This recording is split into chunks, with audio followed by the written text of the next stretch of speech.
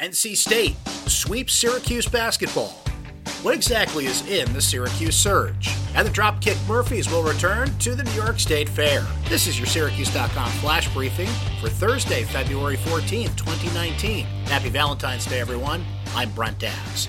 The Syracuse University men's basketball team fell to NC State Wednesday night by a score of 73-58. Frank Howard, the only one that had the offense going for the Orange, scoring 21 points. He shot 8 of 16, including hitting 5 3-pointers. The rest of the Orange combined to shoot 7 of 29. Syracuse won't be back on the court until February the 20th at home against Louisville. The women's team lost to NC State at the Carrier Dome last night by a score of 77-73. Coach Q's squad missed 45 shots, including 13 of 19 in the fourth quarter. While introducing the Syracuse Surge in his State of the City address last month, Mayor Ben Walsh led with an ear-catching figure.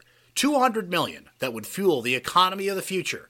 Syracuse.com asked City Hall for an explanation of that $200 million figure. What was fueling the Syracuse Surge? The $200 million investment cited isn't a stream of new money from the projects described in Walsh's outline of the Surge, like a renovated Central High School building or an expansion of the Educational Opportunity Center.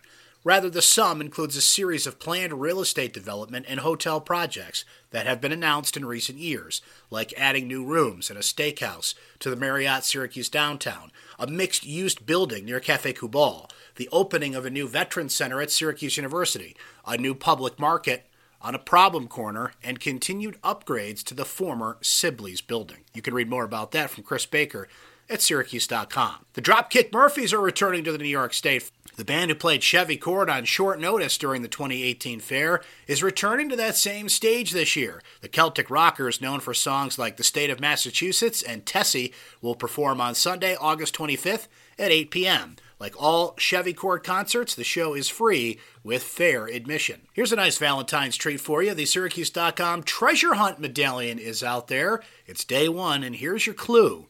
It's Valentine's Day. We hope you find the way. Just hunt in the day and find the treasure.